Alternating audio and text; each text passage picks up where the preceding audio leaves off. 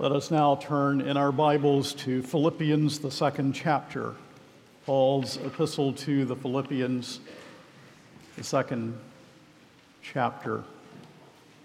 And even though we will be reading verses 5 through 11, focusing there, I think it's best that we begin with verse 1 in our reading this morning. Now, for those of you who have not been with us over these weeks, we have been looking at the reason he came, the reason for the incarnation of our Lord. We began with a sermon on Genesis chapter 3, the fall of mankind in our first parent Adam, a real historical Adam who fell, and the whole race fell with him in his first transgression, showing the need of a redeemer because we could not redeem or save ourselves. And in Genesis 3:15, the first promise of the gospel of Jesus Christ, that there would be the victory of the seed of the woman over the seed of the serpent, a messianic prophecy. And then we went to 1 Timothy chapter 2, and we looked at what it meant that, this was the second sermon, what it meant that Christ is the mediator, the only mediator between God and man. There is no other. Last week we looked at a passage from the book of Hebrews, the second chapter, in which we saw four interrelated reasons for his coming. And we look at Philippians 2 with this great focus upon the cross this morning. And on Christmas Eve, a brief sermon, but really the pinnacle, because we will see the ultimate reason that the Lord Jesus came into this world. Will you pray with me before we read? Oh Lord, our God, the depth and reality of the incarnation, our great need of a Savior, a Redeemer, and his coming into the world to redeem his people from our sins. These truths and realities move our hearts, the very depths of our souls, to hate sin and to love Christ and to live for him because we are saved by his grace. But Father, we are also very, very sure that there must be many here today who do not know Jesus Christ as Lord and Savior. And we pray that as the gospel of Jesus Christ is proclaimed, that the Holy Spirit will open their hearts, that they would not turn a deaf ear. Indeed, that they would be given ears to hear, eyes to see, hearts to receive Jesus Christ, the Lord and Savior, who shed his blood for sinners. And we ask, Father, that the Spirit of God would bless the reading and proclamation of his word, for it pleased God through the foolishness of preaching to save those who believe. In the name of Jesus we pray. Amen. Will you please take your copy of God's Word and stand? Philippians chapter 2, we will begin reading at verse 1. This is the Word of God. So if there is any encouragement in Christ, any comfort from love, any participation in the Spirit, any affection and sympathy, complete my joy by being of the same mind, having the same love, being in full accord and of one mind. Do nothing from selfish ambition or conceit, but in humility count others more significant than yourselves. Let each of you look not only to his own interests, but also to the interests of others. Have this mind among yourselves, which is yours in Christ Jesus, who, though he was in the form of God, did not count equality with God a thing to be grasped, but emptied himself by taking the form of a servant, being born in the likeness of men, and being found in human form, he humbled himself by becoming obedient to the point of death, even death on a cross. Therefore God has highly exalted him and bestowed on him the name that is above every name, so that at the name of Jesus every knee should bow in heaven and on earth and under the earth, and every tongue confess that Jesus Christ is Lord, to the glory of God the Father. The word of the Lord. Please be seated. And as always, you will need to keep your Bibles open. People of God, in this passage we are confronted with the theological mystery of the incarnation.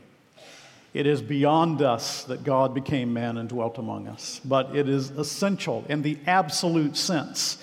Without the incarnation of the Son of God, we could not be saved from our awful, hell-deserving sin. We could not know God. We could not fellowship with Him, and we would be strangers forever to His love. Now let us begin with the great presupposition that underlies this text, and that is the presupposition, the reality, the truth of the Holy Trinity. So your first point is the Holy Trinity. Now you say, where do we find it here in this text? Well, the term, of course, is not used. The term Trinity is not used anywhere in the Scriptures, but the truth is everywhere in Scripture, and I assure you, it is the great presupposition underlying this text. What is the Trinity? The Bible teaches that there is one God in three persons. Children, there is one God, not three gods. There is one God in three persons. That one God is in three persons, the Father, the Son, and the Holy Spirit. When you children were baptized, you were baptized with the formula from Matthew 28 given by Jesus to his disciples in the name of the Father and of the Son and of the Holy Spirit. Name means being or essence. The definite articles, and children, those are the these, in the name of the Father, the Son, the Holy Spirit, distinguish the persons. So there is one God in the name, in the reality of his being. You were baptized in the name of the three persons of his triune nature. And children, it's person. There are three persons in the one Godhead, not people, but persons. This is the language that distinguishes them. But there are not three beings. No, there is one being, one God in three persons. Each person possesses completely all of the divine attributes. Each possesses the entirety of the divine substance. None is before or after the other. None is greater or less. None were created. The persons must be distinguished but not separated. If the Son of God were not the second person of the Trinity, the Son of God, if the Son of God were not God himself, there would be no sufficient ground for his work on the cross. Were the Holy Spirit not God, he could not be the efficient agent of making salvation personal to us. I'm sometimes asked, can you illustrate the Trinity? Many have tried. The answer is no. Every illustration of the Trinity falls short, either leading as an illustration to the idea of tritheism, that there are three gods, which is not true, or to the false teaching of modalism, that God simply reveals himself sometimes in the mode of the Father, in the mode of the Son, in the manner of the Holy Spirit. Illustrations lead to that heresy as well. No, the one God is the Father, the Son, and the Holy Spirit, and it's not even illustratable. The Trinity is above our reasoning powers. Daniel Webster is purported to have said, the arithmetic of infinity is not for us to cipher. And that is simply the truth. We have something better. We have the constant testimony of Holy Scripture to this truth. There is one divine essence, but three that are divine. One God in three persons. As our catechism says, there are three persons in the Godhead, the Father, the Son, and the Holy Spirit, and these three are one God, the same in substance, equal in power and glory. Now, children, there's much more to learn about the Trinity than I've said this morning in these few introductory words to this text we're going to look at. I taught many, many weeks in our educational hour on the doctrine of the Trinity, and we only had a beginning. But do you know something that I've noticed? I've noticed, children, that on Sunday evenings when we have hymn selection time, that it's usually a small child who chooses that we sing, Holy, Holy, Holy. And I think that's so very wonderful. God in three persons, blessed Trinity. You're being taught that in your church. You're being taught that in your homes. Children, learn the words to that hymn, and you will begin life with a wonderful doctrine of God on which to build and come to a deeper understanding of the truth. Now, I say, this doctrine of the Trinity is the great presupposition underlying this text. because we see in Philippians 2 that it is God himself, the Son, the second person of the Trinity, who became man. Isn't this amazing? It is amazing. God became man. So let's look now at the incarnation of the Son of God in this text. So the second point is the deity of Christ. The deity of Christ. Jesus is God.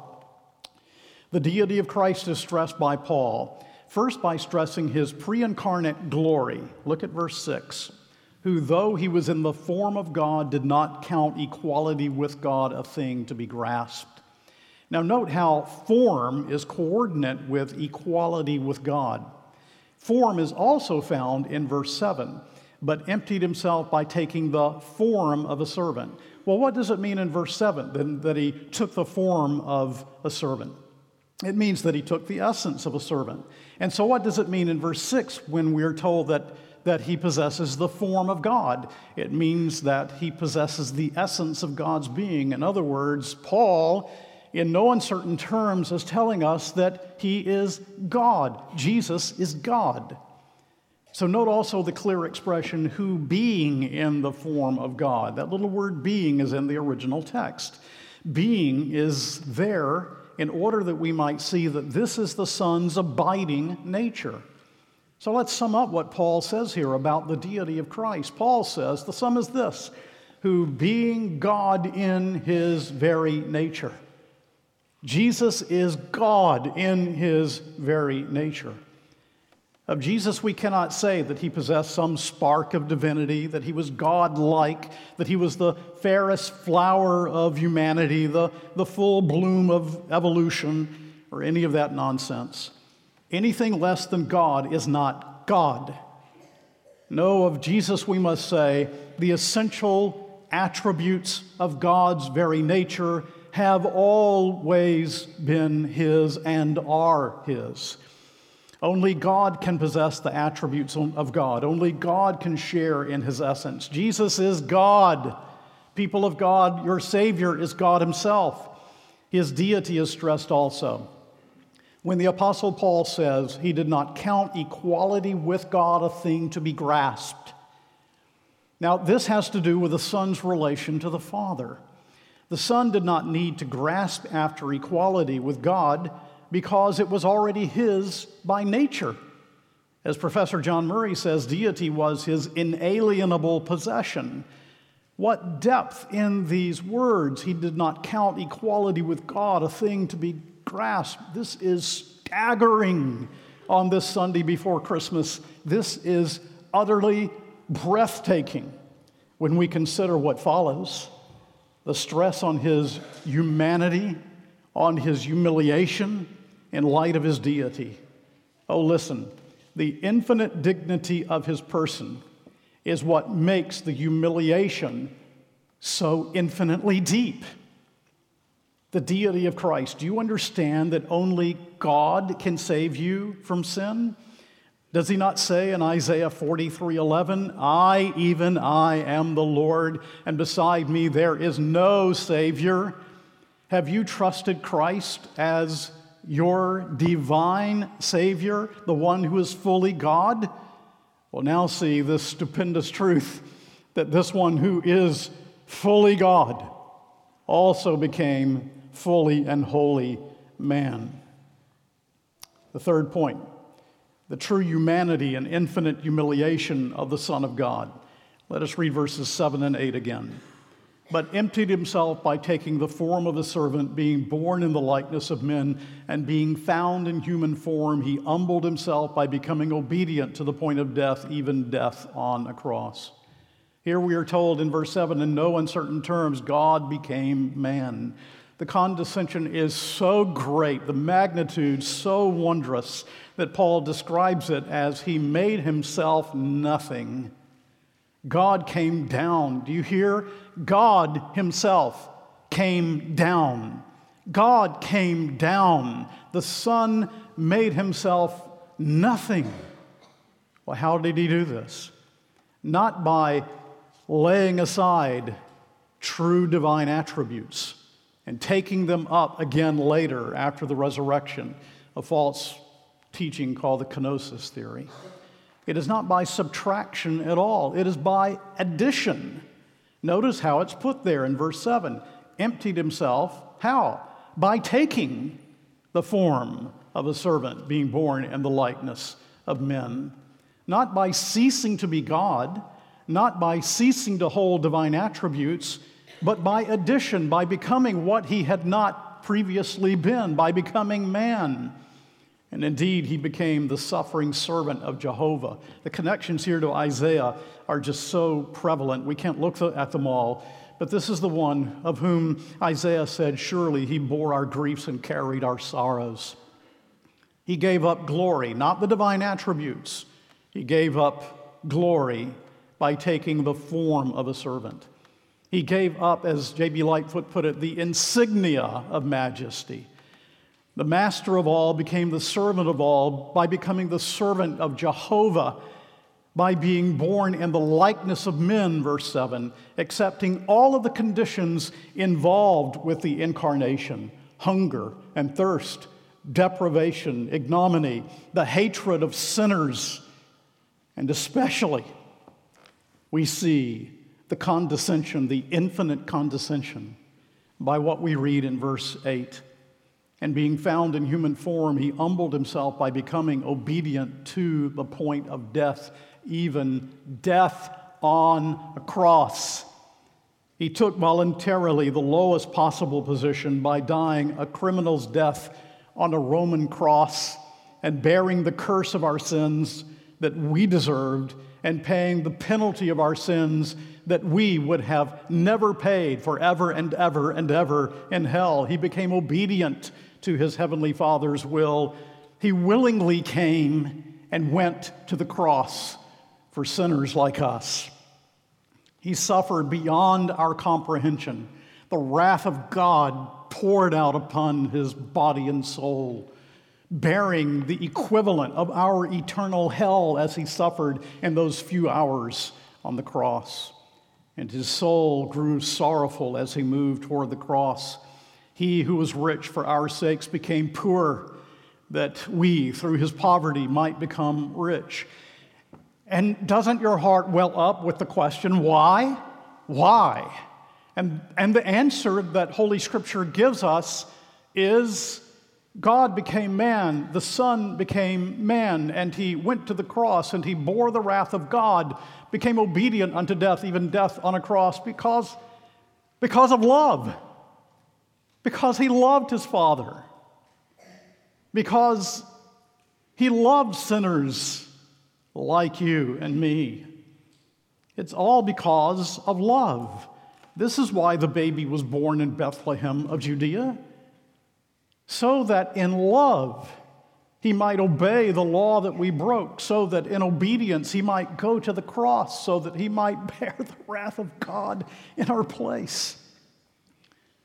John Owen the Puritan said, "For if the divine and human nature of Christ do not constitute one individual person, all that he did was only as a man, which would have been altogether insufficient for the salvation of the church, nor had God redeemed it with his own blood." And that's why the creeds and confessions are so careful in their statements. Do you see that doctrine is for life? That we are presented in those great creeds and confessions, these truths? Now I ask you the question, why do you need the cross? You need the cross because your own works could never atone for sin. Never.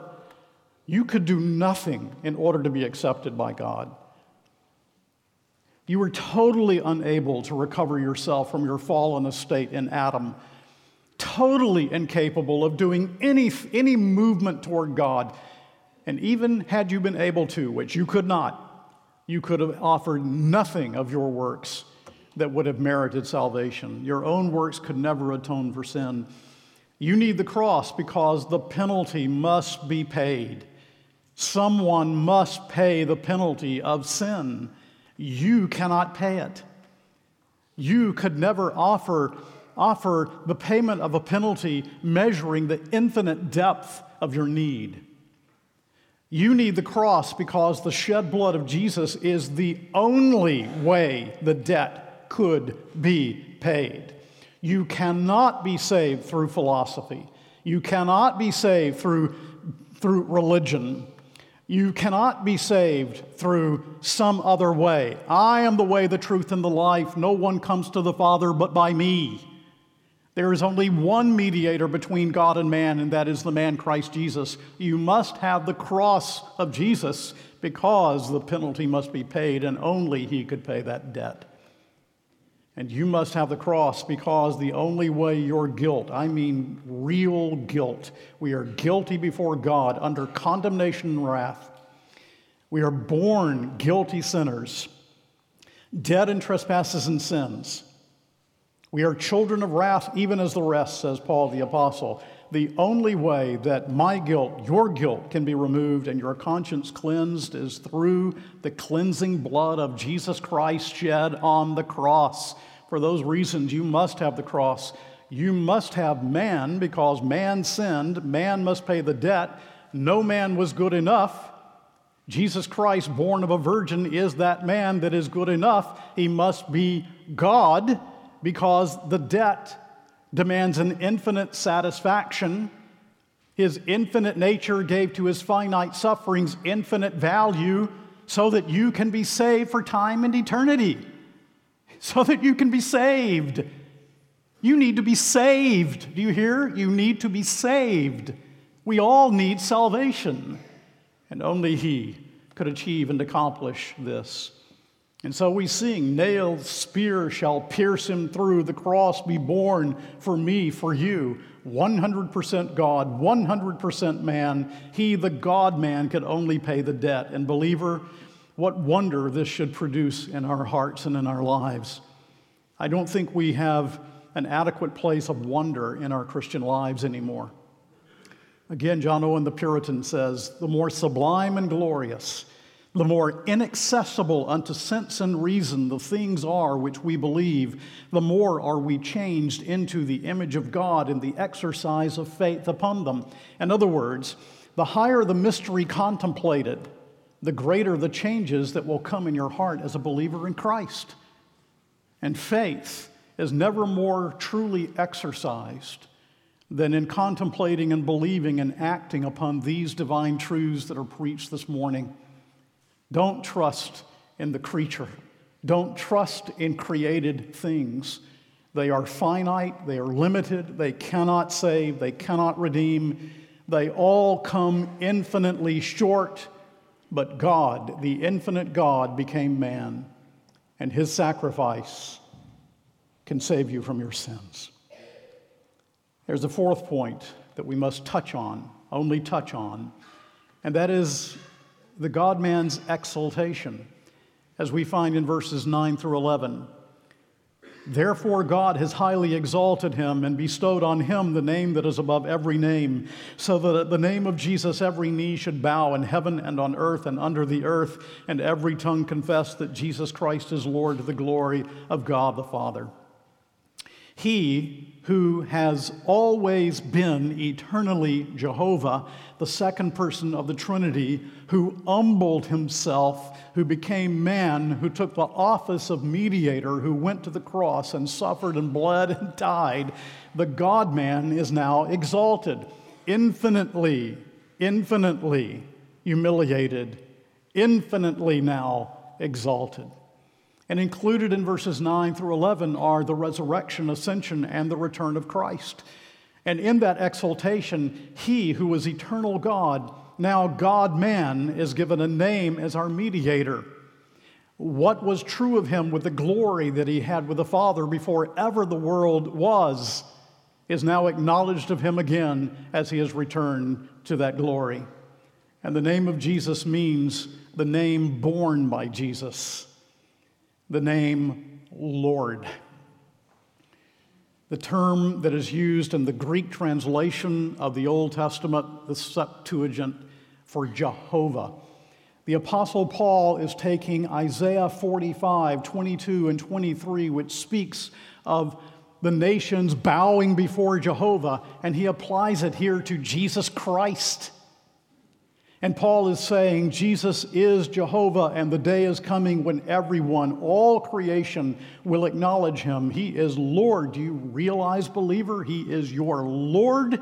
That there is not one thing in life, one thought in life, one area of life that belongs to you. You are blood-bought, purchased at the high cost of Jesus' blood. He owns us, lock, stock, and barrel. And that is why Christmas, too. You see, Christmas is not only about that baby in a manger. It's about why the baby came. It's about his perfect life. It's about his death on the cross. It's about his resurrection, his ascension, and his coming again. It is all one plan of salvation through the person of Jesus Christ. And here we see, as B.B. Warfield put it, the path of self-sacrifice is the path to glory. And that's still reproduced in the lives of his children today. Now, that's a brief exposition, I guarantee you, a brief exposition of this text that is so deep, so rich, so wonderful, so meaningful, that tells us why Christmas. But I want to bring three conclusions that will take a little time to unpack. You see, there could be no more profound language than we have in Philippians 2 to describe the deep, deep humiliation of the Son of God and his exaltation as mediator. These conclusions are just three of many that I think are essential for us. First of all, what we have read here in Philippians 2 shows us how we are saved from sin. The eternal Son became man and went to the cross. Does not the passage show how heinous sin must be, how ugly sin must be, that it required the death of the Son of God to redeem us from our sins?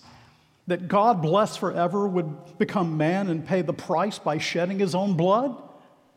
Stephen Carnock, the Puritan, put it this way: this sacrifice was as honorable to God as our sins had been a dishonor to him. Our sin was the sin of a creature, and the sacrifice was the act of that person by whom God made the world. This infinitely valuable sacrifice. You need salvation, not just moral reformation. If you reform a sinner, what do you have? A reformed sinner. If you help a sinner just to become moral, what do you have? A moral lost sinner. You need a complete and thorough renovation of heart. You need reconciliation. You need the blood of Christ. You and I must have that blood to cleanse us within, or we remain lost. And I proclaim to you in God's name as his ambassador from this pulpit this morning, I believe in the forgiveness of sins. And as you look to Christmas and you look to the meaning of this wonderful text, and you find yourself out there a sinner, lost in your sin, the Bible proclaims that through Jesus Christ, your sins can be forgiven. Yes, there's hope for you as you trust in Jesus Christ alone as your Redeemer. Trust him. Give up your own effort. Trust him, through whom alone you can be saved. So it shows us how to be saved from sin, by trusting him who went to the cross and did this great thing for sinners like us. It also shows us the way of hope. The humble will be exalted. Why? Because Christ was humbled and exhausted, and the pattern of his suffering and death reappears in his people. Paul, who wrote this by divine inspiration, was beheaded.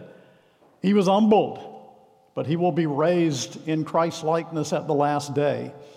Take heart, then, as you contemplate this whole plan of salvation.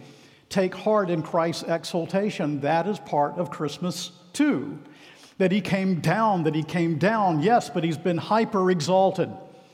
2 Timothy 2, 11 through 12, if we have died with him, we also will live with him. If we endure, we will also reign with him. And so Christ was hissed and mocked and crucified, but he rose from the dead. His Father has crowned him as the mediator king. For God's church, now hated and persecuted, the tables will be turned in due time. Only by trusting in Christ do you have a future. Do you want to have a future? The only way that you can have a future is by trusting this exalted Christ. But it also shows us, people of God, it also shows us how to live the Christian life. Remember the fact of the incarnation, and this doctrine is used by Paul to address a very common pastoral issue: how to love one another, being humble toward one another. You know, when I taught systematic theology on the faculty of Westminster Theological Seminary, I had 36 hours in which to teach Christology, the person and work of Christ. That sounds like a lot, but it's not. You can't exhaust the person and work of Christ. And I spent several hours on this passage in class. And at the end of that exposition, a little time later, there was a student who came to me and he said, "I want you to know, the exposition of Philippians 2 has changed, has transformed my marriage. I don't look at my wife the same anymore. We're studying this text. We're applying it to our marriage. It has transformed my marriage." Well, it should. The deeper your heart is gripped by truth, and especially the person and work of Christ, the more Christ-like you will become. This is true only for the Christian. You cannot live the Christian life if you do not know Christ. And so it shows us how to live the Christian life. The Spirit of God who indwells you will enable you to be gripped by this truth. What does God want you to know when you know these things? He wants you to know that He loves you, and He wants you to love Him in return, and He wants you to love, in this context, other believers around you. He wants you to know this love. You know, in the Bible, to know can be translated in many instances to love. So to know doctrine, to know theology, to know truth is not simply to have an intellectual grasp of it. It is to desire it to control the whole of life, the whole being, the whole heart. I could not help but think of Mary Winslow, whose memoir has just been published, a couple of copies out here. Some of you know the name Octavius Winslow, the 19th century minister. And he said of Mary Winslow, his mother, because Mary is the one who wrote the memoir, Octavius Winslow's mother, "How powerful and deathless is the influence of a holy mother," he said. She came under conviction of sin when she was converted around age 17. She had just married, and later she immigrated to New York with 10 children. Soon after arriving in New York, her infant died. She had already, back in England, lost 4 children. And then she received news before her child in New York was even buried that her husband, who was to come after the family and join them, had died in England. And there she was in a new country, her husband dead, having lost a child, 9 children to care for. And do you know what she said? She said this: "I think I have learned more of my dreadfully wicked heart and the preciousness of Jesus during this trial than I have ever learned before." She wrote in her memoirs, "Keep close to Jesus, and you have nothing to fear from within or without." She was deeply committed to daily communion with God. And do you know what the Lord used to sustain this mother of 9 without a husband in a strange new world? What drove her humility? What put strength into her soul? It was doctrine experientially applied. It was the power of truth in the soul. This matured her piety. Her letters tell us that she longed to hear Christ in every sermon, that she was steeped in the old Puritan writers, Owen, Carnock, Bunyan, Rutherford, and she read and read and read. And she said, "Keep to the old divines. Modern divinity is very shallow, has very little of Christ and experience." This woman in pain, busy with such a large family, in a far-off place, knew that doctrine was for life. And I long that we get doctrine way down in our bones and bloodstream with every beat of our hearts, that it beats truth, truth, truth. And now that is what Paul is saying here. That's exactly his point. Look to Christ, he says. Deep, rich truth. Love him. Steep in this truth. And it will change you if you really know the Lord. That's the purpose of verses 1 through 5. And it would have no impact. Verses 1 through 5 would have no impact without this deep, rich doctrine of Christ that the Apostle Paul unpacks here. Theology is really indispensable. And so, he says in verse 5, have this mind among yourselves, which is yours in Christ Jesus. Or perhaps if you're using your ESV, have this mind in you, which was also in Christ, being another possible translation. Have this mind in you. Then he goes on to speak of the mind of Christ in the incarnation. Do you see? But do not mistake Paul. B.B. Warfield pointed out that Paul is not teaching something like Buddhism, the destruction of the self, but the destruction rather of selfishness. He's teaching growth in Christ-likeness, especially producing in us a love for the unspeakable value of souls. And Paul is not teaching, says Warfield, unselfing ourselves. He is teaching unselfishing ourselves. Unselfing ourselves drives us to a cloister. Unselfishing ourselves drives us to take the gospel to the world. Here's what Warfield has to say on this wonderful theme. He was led by his love for others into the world to forget himself in the needs of others, to sacrifice self once for all upon the altar of sympathy. Self-sacrifice brought Christ into the world, and self-sacrifice will lead us, his followers, not away from, but into the midst of men. Wherever men suffer, there will we be to comfort. Wherever men strive, there will we be to help. Wherever men fail, there will we be to uplift. Wherever men succeed, there will we be to rejoice. Self-sacrifice means not indifference to our times and our fellows. It means absorption in them. It means forgetfulness of self in others. It means entering into every man's hopes and fears, longings and despairs. It means many-sidedness of spirit, multiform activity, multiplicity of sympathies. It means richness of development. It means not that we should live one life, but 1,000 lives, binding ourselves to 1,000 souls by the filaments of so loving a sympathy that their lives become ours. It means that all the experiences of men shall smite our souls and shall beat and batter these stubborn hearts of ours into fitness for their heavenly home. It is, after all, then, the path to the highest possible development by which alone we can be made truly men. Men and women of Christ. Now, I hope that this Christmas, especially the children of this church, will be captivated by what we have been preaching over these past weeks, the mystery of the incarnation, that God became man.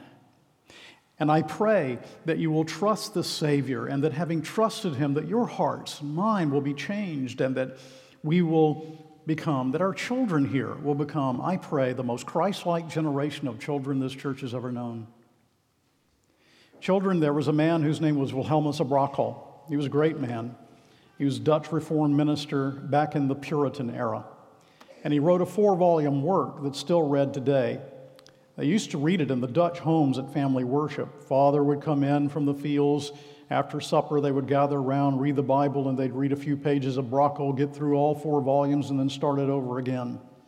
Father Brockholm, they called him affectionately. They read him there in family worship. He was a powerful minister of the Word of God. And at a very early age, his parents saw in him the fear of the Lord. There was never a time in which he didn't know Jesus. He could not remember when he came to faith in Jesus Christ. He was so young when he trusted him. From his earliest years, he knew Jesus. But his father, Theodorus Brockholm, was a minister. And little Brockholm was sitting the way some of you little children are sitting here this morning. And he heard his father preach a Christmas sermon about the incarnation. Remember, incarnation means taking flesh. God became man. He heard his father preach that, and he was so taken with it that thereafter he would say, "Father, when will it be Christmas again? When will it be Christmas again?" Because he's so delighted in what his father had preached. Now, children, you sometimes ask too, don't you? When will it be Christmas again? Because you want to break from school, or because of good food, or because of a lot of playtime, or because of family gatherings or festivities, or because of presents, right? You like presents? Who doesn't? Well, yes, children. But children, will you ask the Lord to impress upon your young hearts the truth of Christmas? God became man to be your Savior. And will you then say, when will it be Christmas again? I can't wait to worship the Lord by hearing sermons about the incarnation. Learn that big word, the incarnation. I can't wait until Christmas so we can sing those great hymns about Jesus coming into the world. I can't wait until I hear the minister. May not get it all right now, but I'm growing into it. I can't wait to hear once again that God himself became man to be my Savior. Lord, give me a heart that trusts the one that was born and died for sinners. Little children, will you pray that? We're praying that for you. We're asking that for you. And so, congregation, as we look to Christmas Eve and Christmas Day, just be amazed. Just simply be amazed. As Augustine said in Sermons 191:1, Augustine said, "Man's maker was made man that he, ruler of the stars, might nurse at his mother's breast, that the bread might hunger, the fountain thirst, the light sleep, the way be tired on its journey, the truth might be accused of false witnesses, the teacher be beaten with whips, the foundation be suspended on wood, that strength might grow weak, that the healer might be wounded, that life might die." Why? So that you might have life and have it abundantly. That is why he came. And God's people said,